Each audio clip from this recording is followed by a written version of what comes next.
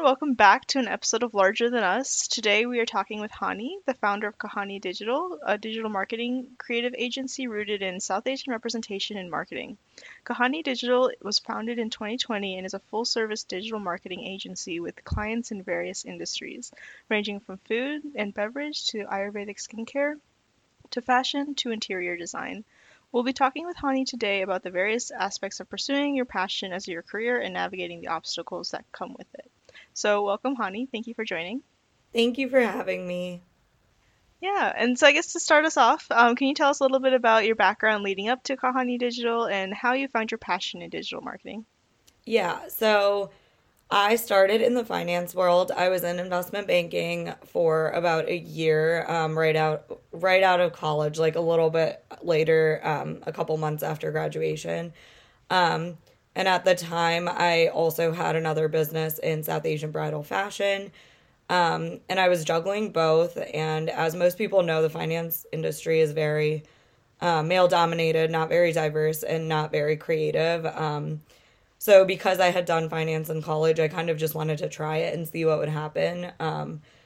And what happened was exactly what I thought in terms of I burned out very quickly. I was working like 80 hours a week, and then I had this business on top of that. So for my physical and mental health, I would say about a year later, like exactly to the day of when I started that job, I quit the job without anything lined up besides the business. So I thought I would kind of take a break, figure it out, and just kind of give myself time to rest. And I was lucky enough that I was, living at home and my parents were okay with that.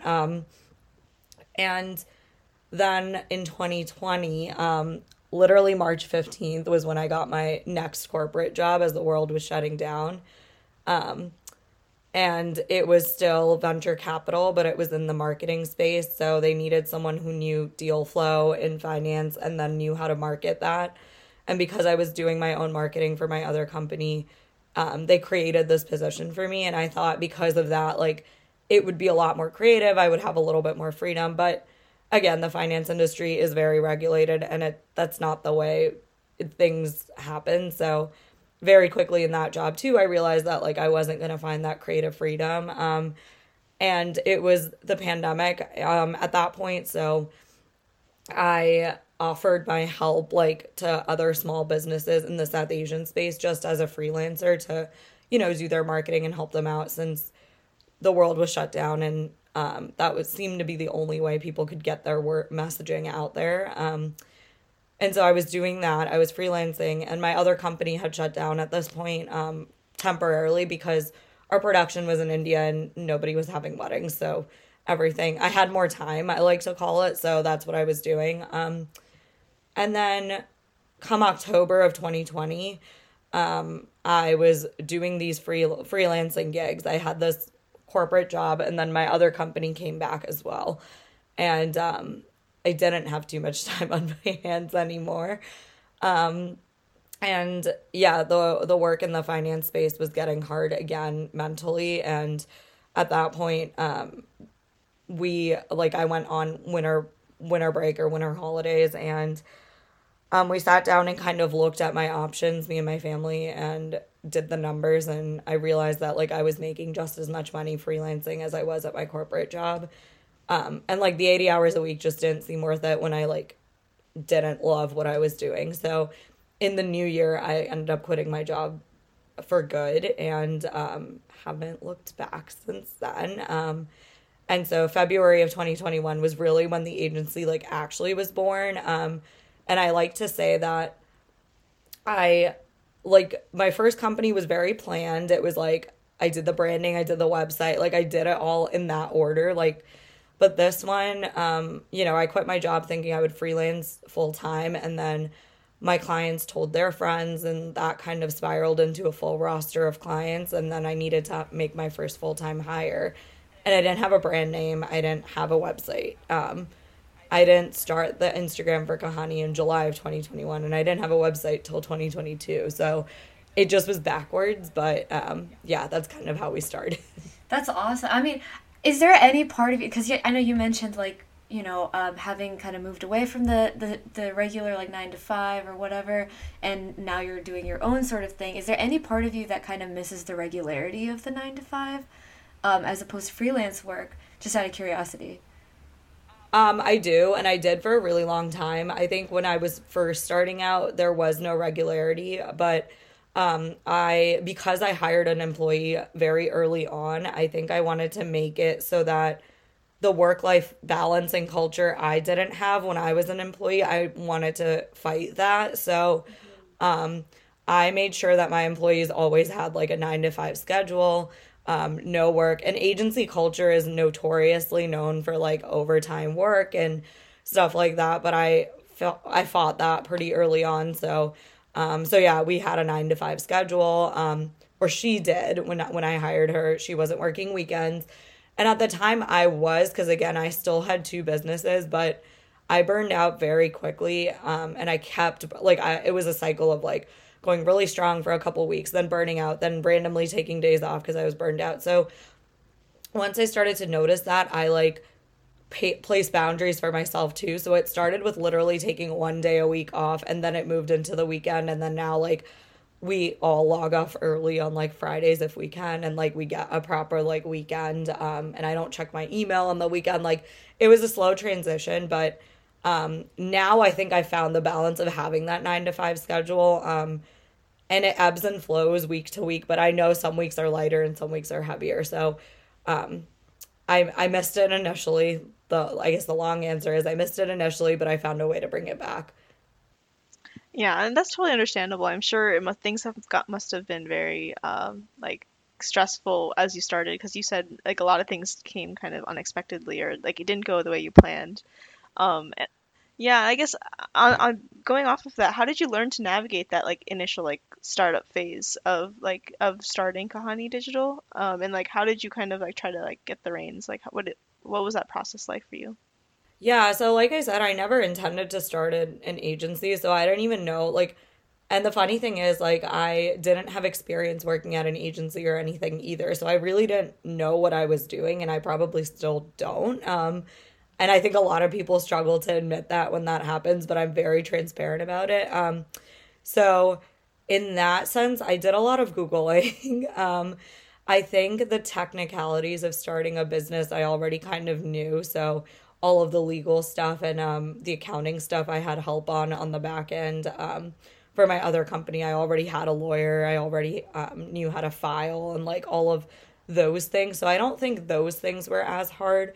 But I think because with my other business, it's me and my parents. So, like, we never had to hire an employee. And if we did, we were hiring teams in India for that. So, hiring someone here and like managing someone was new. And so, we kind of learned how to navigate that together. So, even with my employees and like my clients and stuff, I think I'm open to asking for help. I'm always open to feedback and suggestions. And I think as we've gotten that and as I've like talked to my mentors, figured out random things, processed things, been in my accelerator program, I've like tried to apply things that I've learned, but with a grain of salt because I think when you're a new entrepreneur, everyone wants to offer you free advice.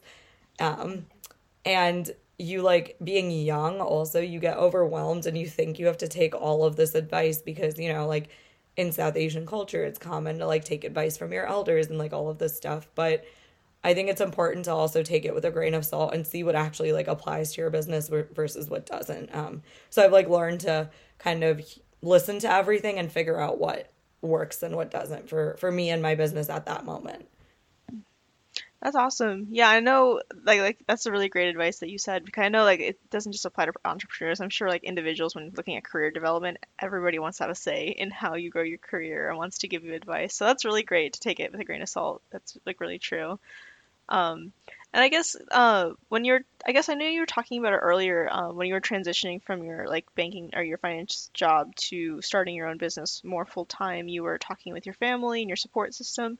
Did you have to have any like difficult conversations or discussions in relation to that with maybe like your loved ones or anyone in your community? Because I know with the South Asian culture, kind of going off of like a traditional path is very it's a very interesting experience to say the least. So just kind of curious to see if you had to have any difficult discussions or conversations and how you were maybe able to navigate that. So if our listeners are in that kind of stage or phase of their like career, they could also get some advice.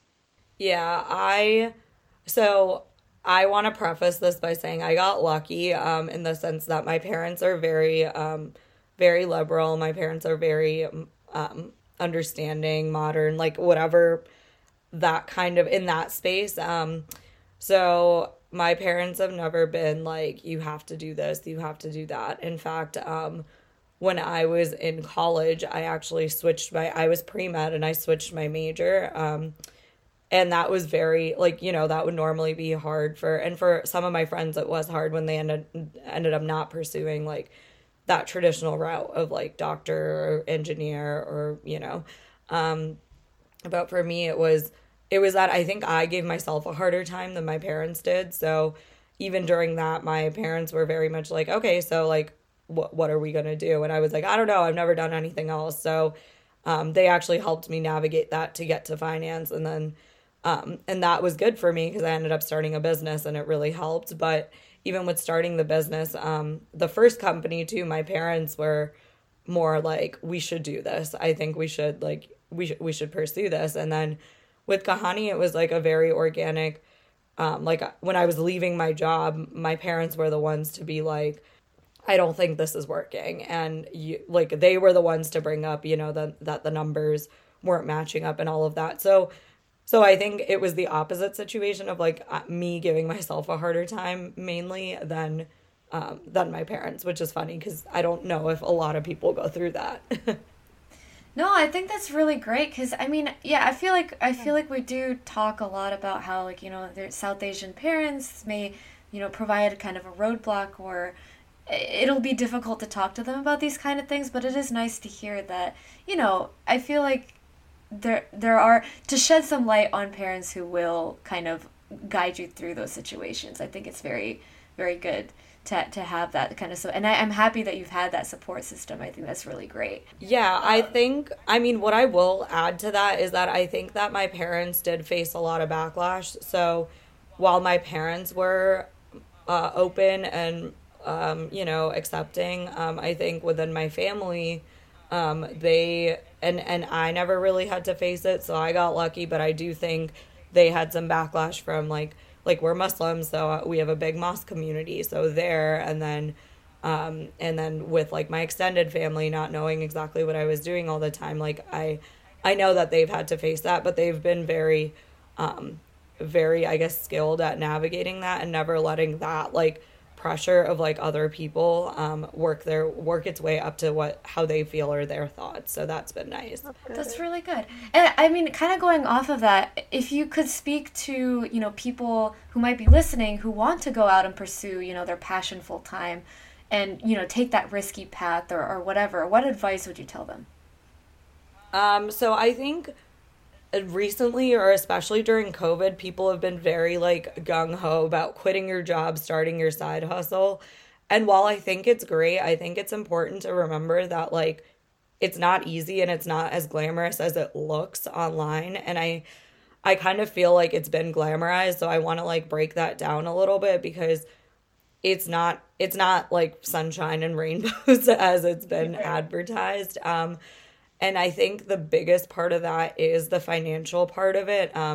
Starting any sort of business is very expensive, and expensive to the point where like even if the business itself doesn't have a lot of operating costs on the back end, like you have to be very conservative with your finances early on because like it's an inconsistent paycheck, which is not what most people are used to when you're young. And when you come out of college and you've had a corporate job, it's not like you're getting X amount of money every single 2 weeks.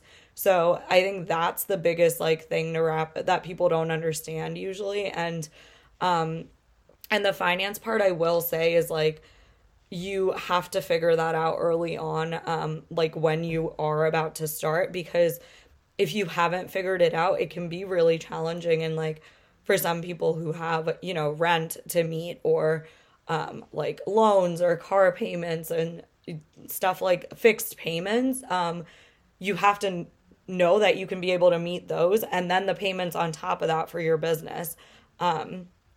because that's like where I think people get lost and they don't do the math, they don't do the numbers, and then realize that like, oh no, what am I gonna do now?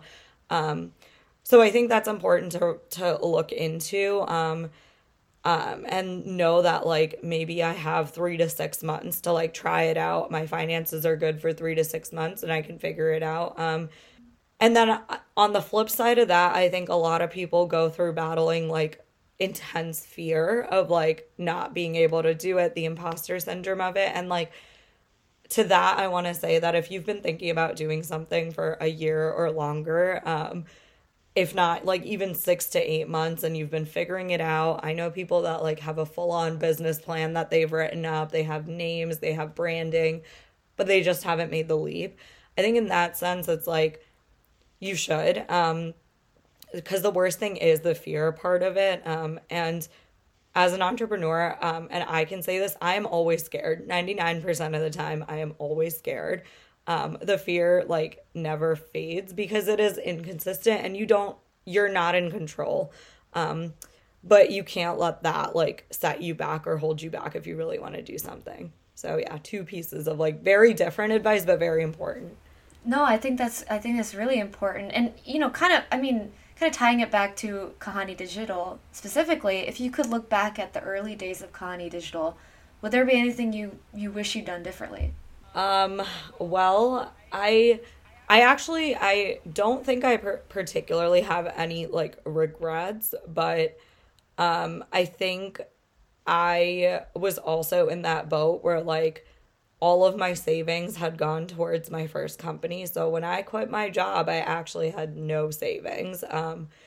And I wish maybe I had more, because that would have, there were some months where we were really, really low. And like, I was lucky that my parents did help out. But if I didn't have that, I would be screwed. So I think that like, if I did, maybe that wouldn't have happened in the sense of like I might not have had to ask for as much help as I did, but I don't have any major regrets because I think that also like helped me learn and helped me kind of look ahead more, and prioritize just knowing how much was coming in every month for like forecasting in that sense for like quarters. So yeah. And I guess out of curiosity, I know you said that Kahani was like one of the first, I think your first company that you like hired and like grew your like team.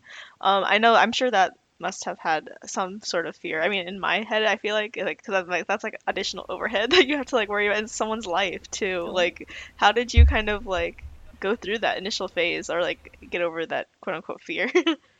Yeah, I think I'm still scared of like hiring employees and I always get scared. Now I have 6 W-2 employees, so back then it was 1099s, and um I think it's scary when you're responsible for somebody else's like livelihood. And my first employee for Kahani was a full-time employee. Like she worked 35 to 40 hours a week. She was 1099, but still she was like full-time.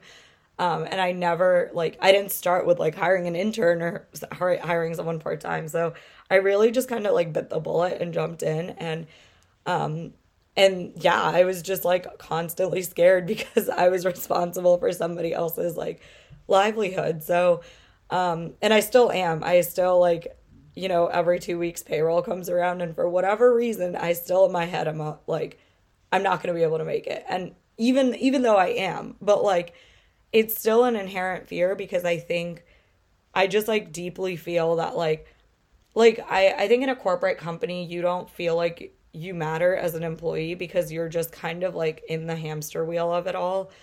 But in my company I think every person matters so much and like means so much. Like every one of the 6 people have such an integral role, and I like feel that to my core. And like if someone was not there, like even if someone's out of the office for like, and next week we have a week where like 2 people are out of the office, like we're gonna feel it. And so when it comes time to hiring and like payroll and all of that stuff, I really do feel like everyone's such a piece of the puzzle, if that makes sense.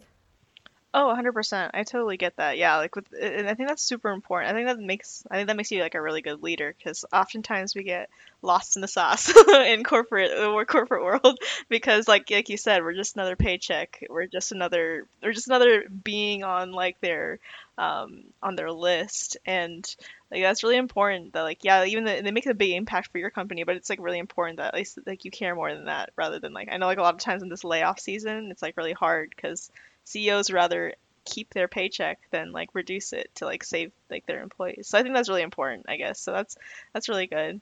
I kind of shifting gears into like so like the next question, like how do you think as a community we could be more encouraging to people to pursue their passions full time? Kind of thinking like our peers, like one of each other. How can we be like change that type of mindset of like kind of like being open to trying new things and trying to like kind of have those types of conversations?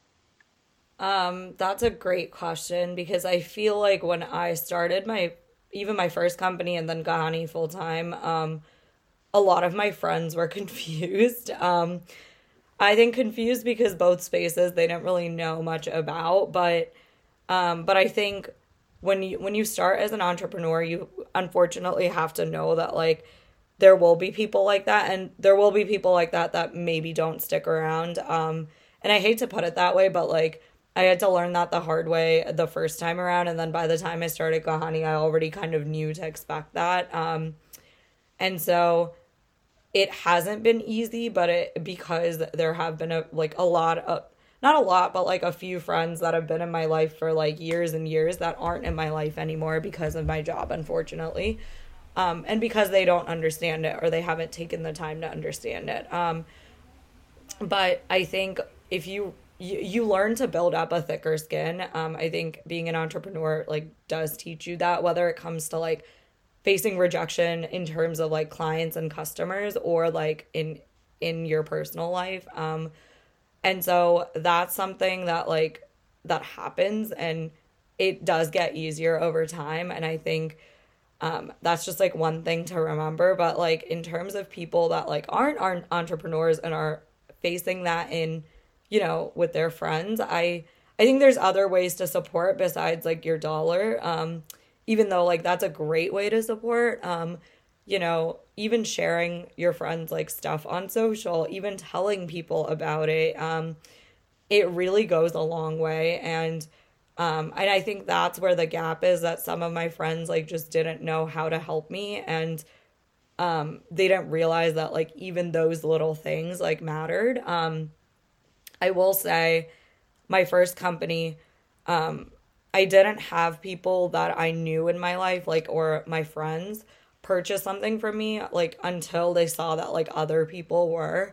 So I don't know, for whatever reason, like, credibility among, like, friends can be a tricky thing because they will see you, like, get hype or, like, clout and then come to you for whatever reason. I don't know why that is, but I've seen that time and time again. So there are people like that, and you just have to, like, that's just something that happens. But yeah, I think for other people it's like sharing on social, telling people about it. Word of mouth is the most powerful marketing. Like that helps so much.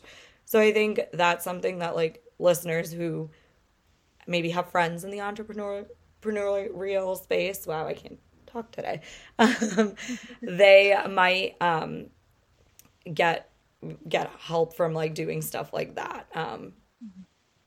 Okay, yeah. And I guess as I know with Kahani, you're pushing to have more South Asian representation in the creative space. I think with that mindset, and as you take on more clients, do you see the dynamics, social dynamics changing, where maybe those individuals will be more receptive, so like maybe get on the train before the cloud comes, or like just kind of join in a little earlier? I hope so. I think what's been nice is like, since I started Kahani, people have started to look into, and I think the culture of social media has shifted as well as I've started Kahani. Is that like we're leaning more towards authenticity, small business, like supporting small businesses, like that's more out there, and people are more vocal about it, and even like sustainability. So and where product actually comes from, fast fashions being like canceled, so things like that. So I think every time I post about a brand, people actually like come in with, and not even friends, but like people that just follow me, like acquaintances and things like that. I've really been surprised who I've heard from in the last couple years, but people are genuinely interested and like, oh, this is cool. What is this? Or like, what's the story behind this brand? Or like, what's the story behind this product? And I think even in the realm of like, as I've grown Kahani, I have gotten, packages sent from different brands, and that's given people the opportunity in my personal life to like try these things that they've probably either never heard of or have never come across, and they've been exposed to like a lot of different brands that they like now know and use and tell people about. So I think that's been my favorite part, because through me, these brands have gotten exposure to a larger audience that may not have known about them but now supports them. That's awesome. And as we talk about, as we kind of shift gears into, South Asian identity, that kind of stuff, we bring up a lot on our podcast about the idea of like dual identity, and specifically in our personal lives. But could you tell us kind of your experience of having a dual identity of South Asian American, and how that kind of impacts your work, and how that might impact your work? Yeah. So for me, when I started Kahani, I was pretty transparent about the fact that like I am working with US based clients, for the most part, US, Canada, or like Europe. So like Western clients, right? And I think a lot of them do have that dual identity. And being a South Asian owned business in the US, you're targeting not just the South Asian demographic because it's a minority. You want to be, from a business perspective, you want to be open to selling to the broader majority.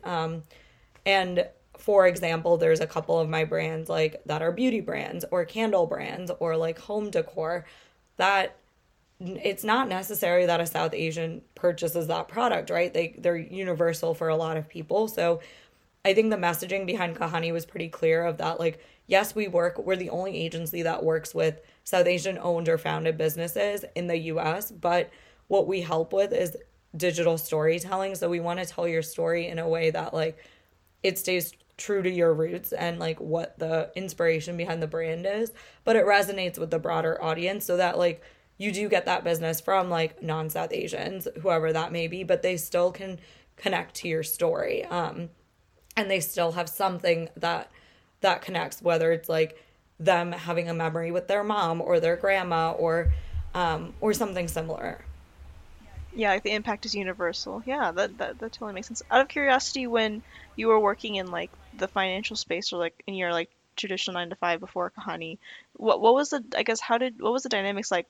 Did you, because I know that was kind of like a critical factor for you in terms of switching or pivoting out of that. It was how was it, I guess, more traditional to what we think about with corporate America for you? Yeah, I was working like 80 hours a week. I was very much like the bottom of the totem pole. And my second company that I was at before I finally like left was a little bit different because my team was all women, but it was still all white women. And I was the only person of color on that team. And then within that company, like all of the partners were also mostly white men. If not, like maybe there was one woman, and she was also just she was white. No women of color. And then my first company, that I was working at out of college, it was entirely like all male. And I was one out of seven people, and all men. Very traditional, like military background.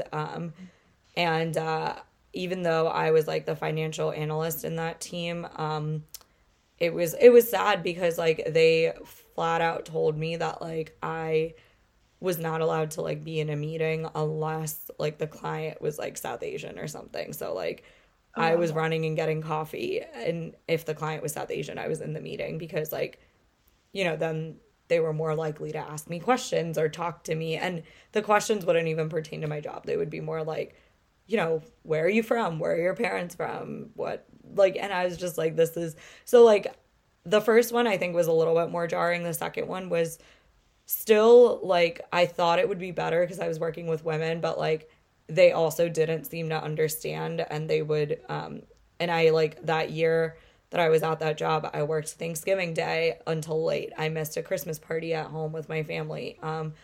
A day that I was like blatantly out of the office, they still called me in. So like no respect on boundaries or anything. Yeah. So the culture was a huge part of what why I left, and I think if the culture had been better, the work was enjoyable, and I did feel like it was learning a lot, but you almost couldn't see past that because the culture was so bad. Gotcha. Yeah. And I totally get that. I understand what you're saying. Yeah. I guess for those situations where like it could be too toxic or you don't really see like a kind of like a future in that space, how do you typically how could you get yourself out of it out of curiosity? Like, I know like you've shifted to entrepreneurship, but just like in general for like career development, if like an individual is like stuck in that way, like how they could they get themselves out of that situation for themselves? I think building your network is important in any career. And I think even as an entrepreneur, I think because I had that network of like when I quit, I had like clients that told like their friends and stuff. That inherently is networking too. So like my business, I've always said that like me personally and my business personally, like opportunities have come because of networking. So foundationally, I feel like in any career, it's important to do that, and it can be as simple as like I mean, I think social media has made this easy in the sense of like finding people that you either resonate with their story or like just think that they're doing something cool. And you're able to just DM them or find their email online and just send them an email. I don't think there's any harm in that. I get cold emails all the time too. So it's funny to be on the other side of it, but I remember being so scared initially, like in college, of like doing that. And I always was like, oh my God, I'm going to bother someone or like whatever. But in reality, like the worst thing that can happen is they won't respond. Yeah. And that's not really the worst thing, right? Like, so I've said that a ton where like, if you never know where, and networking isn't like, in like, you shouldn't be doing it just to like lead to an opportunity. I want to preface it with that because there are people that do that and it's very transparent. You can see it. I think the relationships that actually matter and like that help you along the way is like the ones that you cultivate without even like expecting anything in return.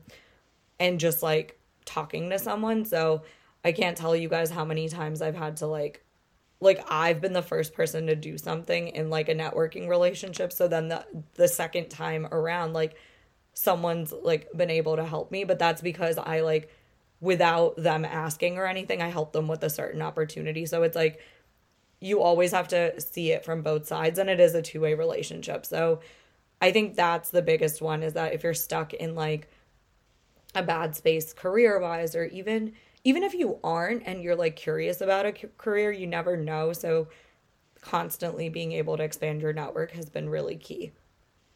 Okay, yeah, that's great advice. We know that's the type, like you've also mentioned it too, how challenging it can be, like especially if you're like the only one. And so I guess could you talk a little bit about like if you like experienced imposter syndrome and how you typically how you navigated that, and how maybe if it did like change from when you started out in the industry to a more like now that you have a few years in your belt and you're now in a leadership position, if that feeling of imposter syndrome has changed or how you've navigated has changed. It has, but I think that imposter syndrome never goes away, unfortunately. And I thought it would, but it somehow, because honestly, there's always someone out there doing something better, right? Like the world's like, it's a huge world, it's a huge landscape. Unlike with social media, there's always someone inherently that you might think is like, oh my God, they're doing something so cool. I'm not doing that. Or like there's always that feeling of FOMO, especially being in the social media and PR scene. Like there are so many events, there's so many parties, there's so many things that like I do get invited to, but there's so many things that I don't as well. And I think what's been helpful is like kind of just taking a step back and just like focusing on my own stuff. I I think what people like one of the misconceptions about working in social media and working in PR is that the coolest part of the job is like the parties and the events and stuff, but I think actually, like, for someone like me who's mostly, like, I like to say that I am introverted for the most part. My job's taught me how to be extroverted, so I can, like, turn that on. But I like being at home. I'm very much a homebody. So, like, those events and, like, those parties can actually be the most triggering for imposter syndrome. And so it's not the most glamorous part. And sometimes you, like, when I'm going through it, where I'm really feeling that imposter syndrome, it's just better for me to sit that one out, instead of going and like making it worse. And so I think I've learned to identify when I'm going through that like valley, and figuring out like, okay, what is it that I need? And sometimes I'm not able to because, for my employees or for my clients, I have to be on. But I've learned to find out like, okay, like how can I make this better for myself in this instant moment, whether it's like bringing a friend to an event um or like taking an hour out of my day to like go get my nails done or something like that where I'm like unplugged from my phone, because I also think social media makes the imposter syndrome worse. And for someone who works in social, there's no escape almost because social's always on and you constantly have to like be online, for my clients. So like even taking a break in that sense has helped combat that. Yeah, I think I can see that. So, kind of out of curiosity, like, I know another issue that kind of circulates around being a woman in a corporate sort of environment or a career woman just in general. Oftentimes you're kind of expected to juggle many hats, with work and personal responsibilities. How do you see our community expectations affect the way women in our community view their career aspirations? So I think that's something that I still struggle with too, but your I think your surroundings really play a factor in this because my I think my friends and my family that are in my immediate inner circle, they've actually like identified or told me like when that's happening where I'm like trying to do too many things at once, and they've been like, "Hey, stop for a second." I think as I talked about before, where like there were people in my life that like really didn't understand my job or like weren't understanding towards like how how my day to day really went. And for them, like honestly, it was like they were adding more of that pressure into my life to like make sure I did it all. And like there would be friends, like for example, if I had a call day go overtime, which happens actually a lot, where like I randomly get calls added to my calendar, and it's like sometimes after 5 or something, and or like something happens with an employee, they need me to get on a call about something, like random things happen, and I would have friends that would really just be like that would go down the guilt trip route of like, you don't care about me, you don't care enough to like make this happen, or like this, that, and the other. And like once those people were out of my inner circle, it made it really a lot better for me mentally, because the friends that I do have, like if I'm running 10, 15 minutes late from work, they'll be like, yeah, totally fine, we understand. Or if I like tell them that like, hey, I've had a really intense call day, they'll be like, okay, do we want to switch plans? And so can I come to you? And so and they've been pretty receptive of the fact that like because of my travel scope going up for work, I haven't been in town for like as many birthdays as I've wanted to be or whatever. But I think what's nice is like all of my friends know that okay, if it's a happy occasion, like she might not physically be there, but like when we're going through something, we can still call her or we can still rely on her because she'll always be there. And like that's what I think is important, to surround yourself with people that get it, and that are willing to give you like the grace of like, things are hard, we're okay with that, like we'll be there if you need us, but like we're not going to add extra pressure because people have tended to do that previously. And so I think your inner circle really matters, and the women that feel like they have to do it all, like it is coming from the pressure's coming from other people, unfortunately, and that's what sucks about it.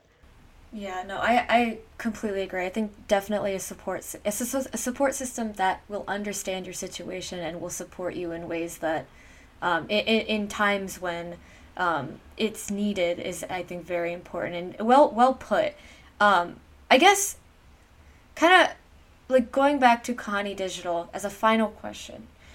What is your vision for Kahani Digital? How will it grow from here? Where do you see it going in the next, 5, 10 years? That's a tough one. I say it's a tough one because I think that like I never really picture like I start every year off with like what I like to call my delusional goals because I don't really think they're going to happen even though like I'll work as hard as I can. Right. And for whatever reason, like last year I had 0 people on payroll when I started the last year. And I was like, okay, my by the end of the year I'll have one. And I had 4 by the end of the year. So like it's like really funny to think about like what I start the even the year off with and what it ends up being. But I think overall my team and I really just want to create a community around South Asian founders and creatives. We want to create that support system because yeah, in South Asians, like I think it's hard to find a community that will support you, unfortunately, even though like we are all South Asian, it's not very like supportive oftentimes, and I've heard that's from so many entrepreneurs. So we want to help people find those people in their network that they can call up when they have problems going on in their business or like need to vent or like things like that. Because that's the community we've created around our clients, and I feel like expanding that is the way to go. I think that's like the broader goal, but like specifically we want to get more involved in like corporate spaces and changing that framework for South Asians, creating more communities in those corporate networks, whether it's through the Volley events or through Eid events or what have you, and also creating more meaningful corporate, like outward facing campaigns around South Asian culture and creating less like cultural appropriation where it can be bringing in like experts that like are from the culture and know what it's about, and so changing that landscape as well, and so we're just I guess kind of looking to create change when it comes to South Asians across the I don't want to say across the country because I want to be broader than that, so across the globe. That is super exciting, and I can't wait personally to see how the impact that you will have, and also Kahani, and it's all going to be great, and I'm very excited. Um, yeah, and so thank you so much. With that, that kind of ends our episode. So thank you so much, Hani, for sharing your story and giving us like your experiences and advice. Listeners, check out the episode description. You'll be able to see the website, and you can also spread the word about Kahani Digital. So thank you again, Hani.